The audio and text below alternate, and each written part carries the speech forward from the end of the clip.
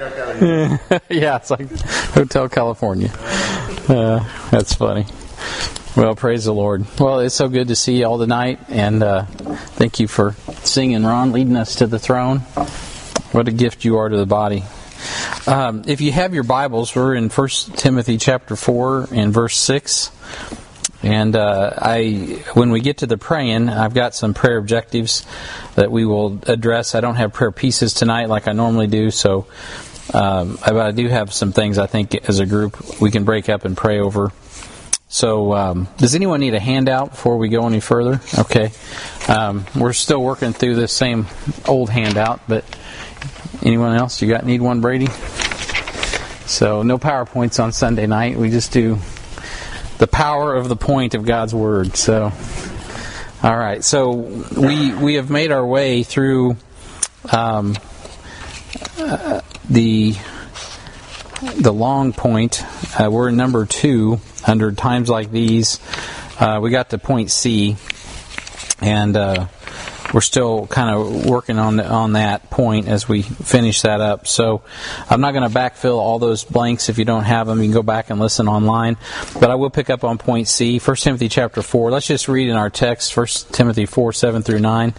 The text says there, "For every creature of God is good, and nothing to be refused if it be received with thanksgiving, for it is sanctified by the word of God and prayer. If thou put the brethren in remembrance of these things, thou shalt be a good minister of Jesus Christ, nourished up in words of faith and of good doctrine, wherein thou hast attained.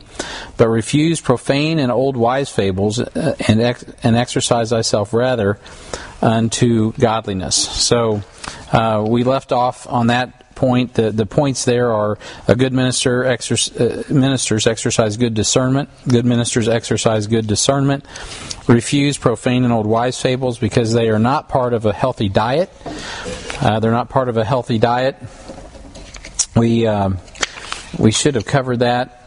Point number 2: a good minister doesn't waste energy or time on these sort of things, but rather exercises himself unto godliness. And so we need to exercise and engage our mind and emotion on living out what the Scripture says, instead of advertisements in the media or a plot line to our favorite movie. The story of our lives should be found written in the pages of Scripture. So a good diet will produce good fruit, which is what we saw there in Titus 3:8. Godliness with contentment is great gain. Verse 8 of Titus chapter 3. This is a faithful saying, and if these things. A faithful saying, and these things I will that thou affirm constantly, that they which have believed in God might be careful to maintain good works. These things are good and profitable unto men. And so point number 3,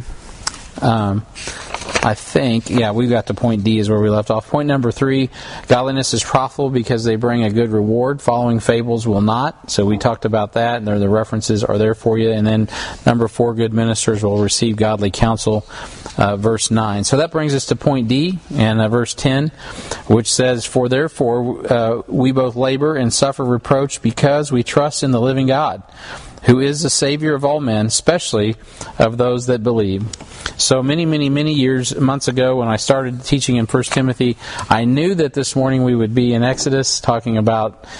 No, I didn't have a clue. So this really works out good, though, because verse 10 is dealing with this very same thing, right? So, we both labor and suffer reproach because we trust in the living God.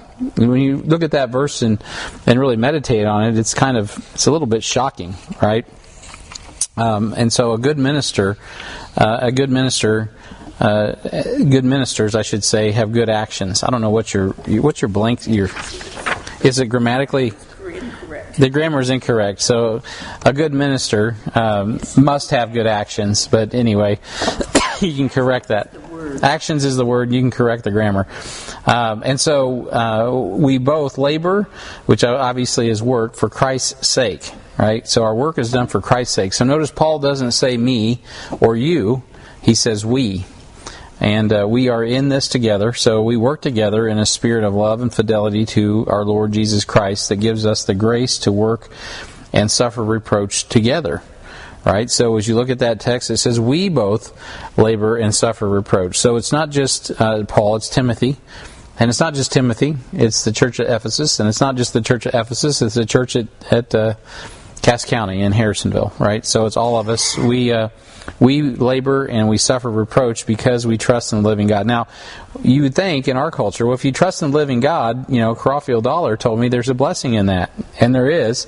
But that doesn't mean you won't suffer reproach. Right? And so I can't help what Mr. Dollar said, or T.D. Jakes, or Joyce Myers, or any of those people. They probably aren't reading 1 Timothy chapter 4. But Paul very clearly says in verse 10 that because we trust in the living God, who is the Savior of all men, especially those that believe, that's why they're involved in labor and suffering.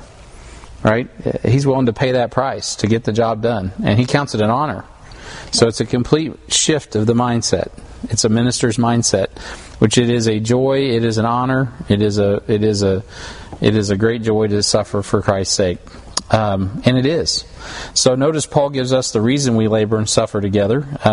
The reason we take long trips and invest in countless hours of getting things ready for ministry, getting VBSs together, taking missions trips, working on Bibles, mowing the lawn, painting the building, working out there's just so much to do in ministry. Taking it to the streets.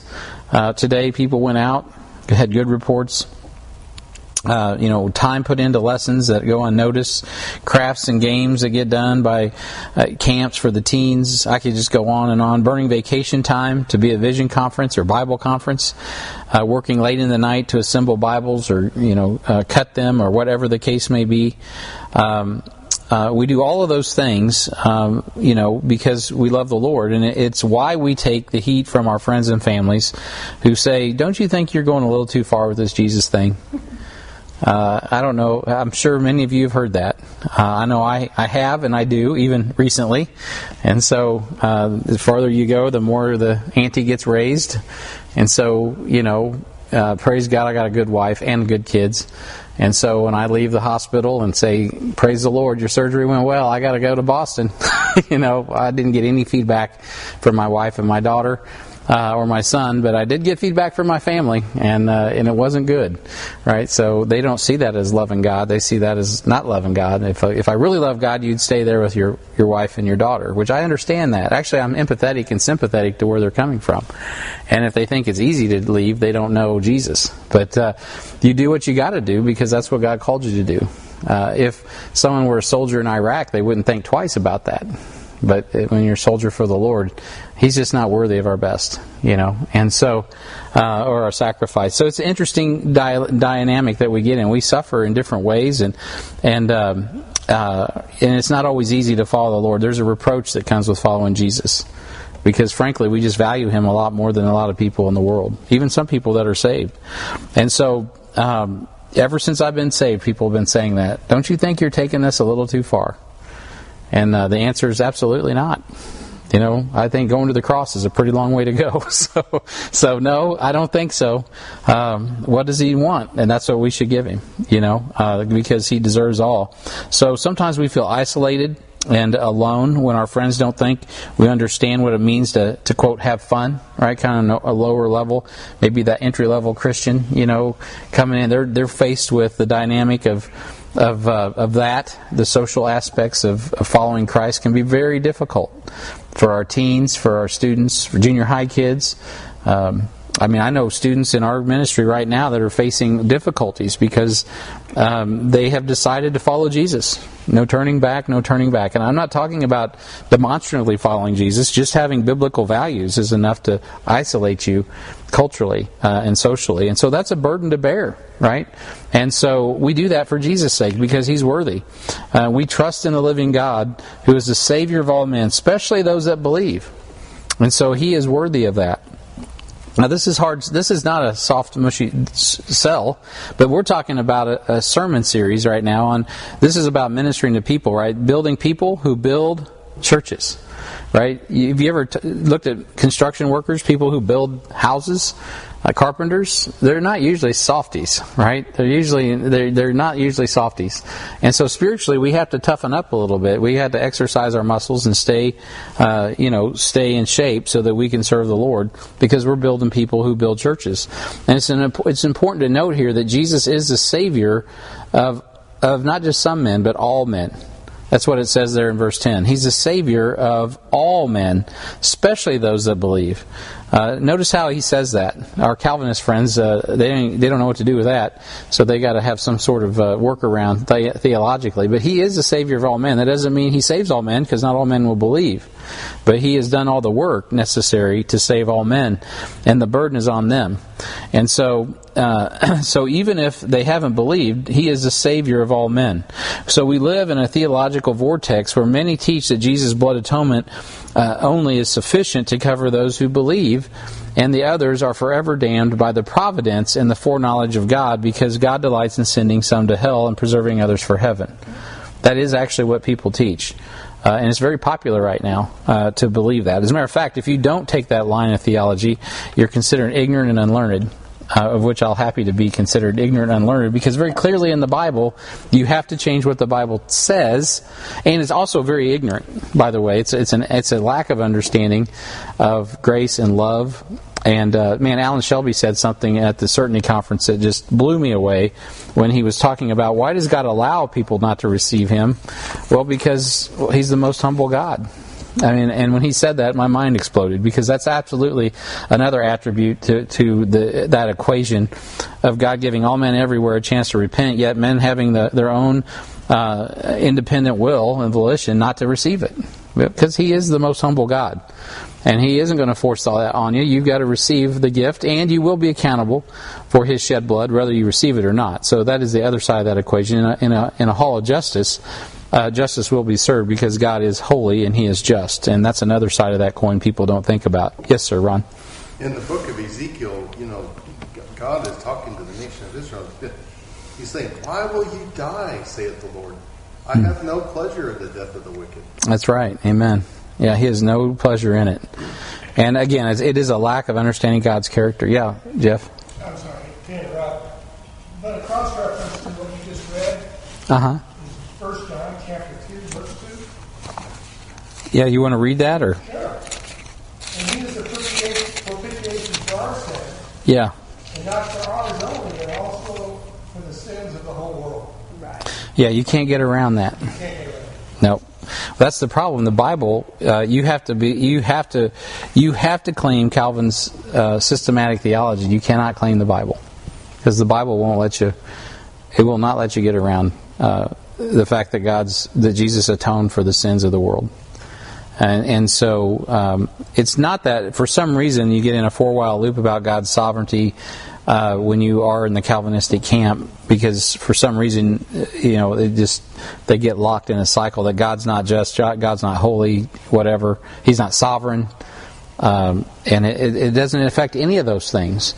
It's really not an issue of God's sovereignty or God's characteristics at all. It's an issue of understanding how God created man. We are created in the likeness and image of God. We are unique in creation. That's why we have a chance and a choice to make a difference. I know I'm preaching to the choir, but this is important, because both the reference that all three references, Ron's, the one Jeff quoted from 1 John, this reference, and there's many more we can look at, like John 3:16, that we could go into. But today there are people that will really fight you on this, and at first it doesn't seem like a big deal, but at length it is. It becomes a real problem. When it comes to the issue of the theological term soteriology or salvation, and oftentimes it sounds like we're saying the same things, but we're not when we get right down to it, because they don't believe in the character of God or the way God has created men, and so. So let me get back up. So just the blood of Jesus Christ was upon the hands of the Hebrew leadership, to my point, the nation of Israel, Pilate and the Roman government. The blood of Jesus Christ was upon the hands of Paul at the stoning of Stephen. And it's upon my hands when understanding that Jesus was quickened when my understanding was quickened to see that Jesus was indeed the Lamb of God, sacrificed to take away the sins of the world. Now I was dead in trespass and sins before that, but once you understand who Jesus is, you really have a decision to make. You can reject Him, but you shouldn't, right? And that tension is there, and it's real, and God gives you the opportunity to receive or to continue in sin and disbelieve and heap up coals of fire against and judgment against ourselves. So the blood of Jesus Christ was upon the hands of Paul, and it was upon my hands, and I knew that when I got saved. That's my experience. I mean, I knew that I needed to make a decision. Certainly God's Holy Spirit, praise God, was convicting me. So I am not saying that it doesn't receive that the Holy Ghost isn't convicting of sin. Certainly He is, and He can convict sinners of sin. You don't have to be quickened before you get quickened. That's another false teaching of Calvinists.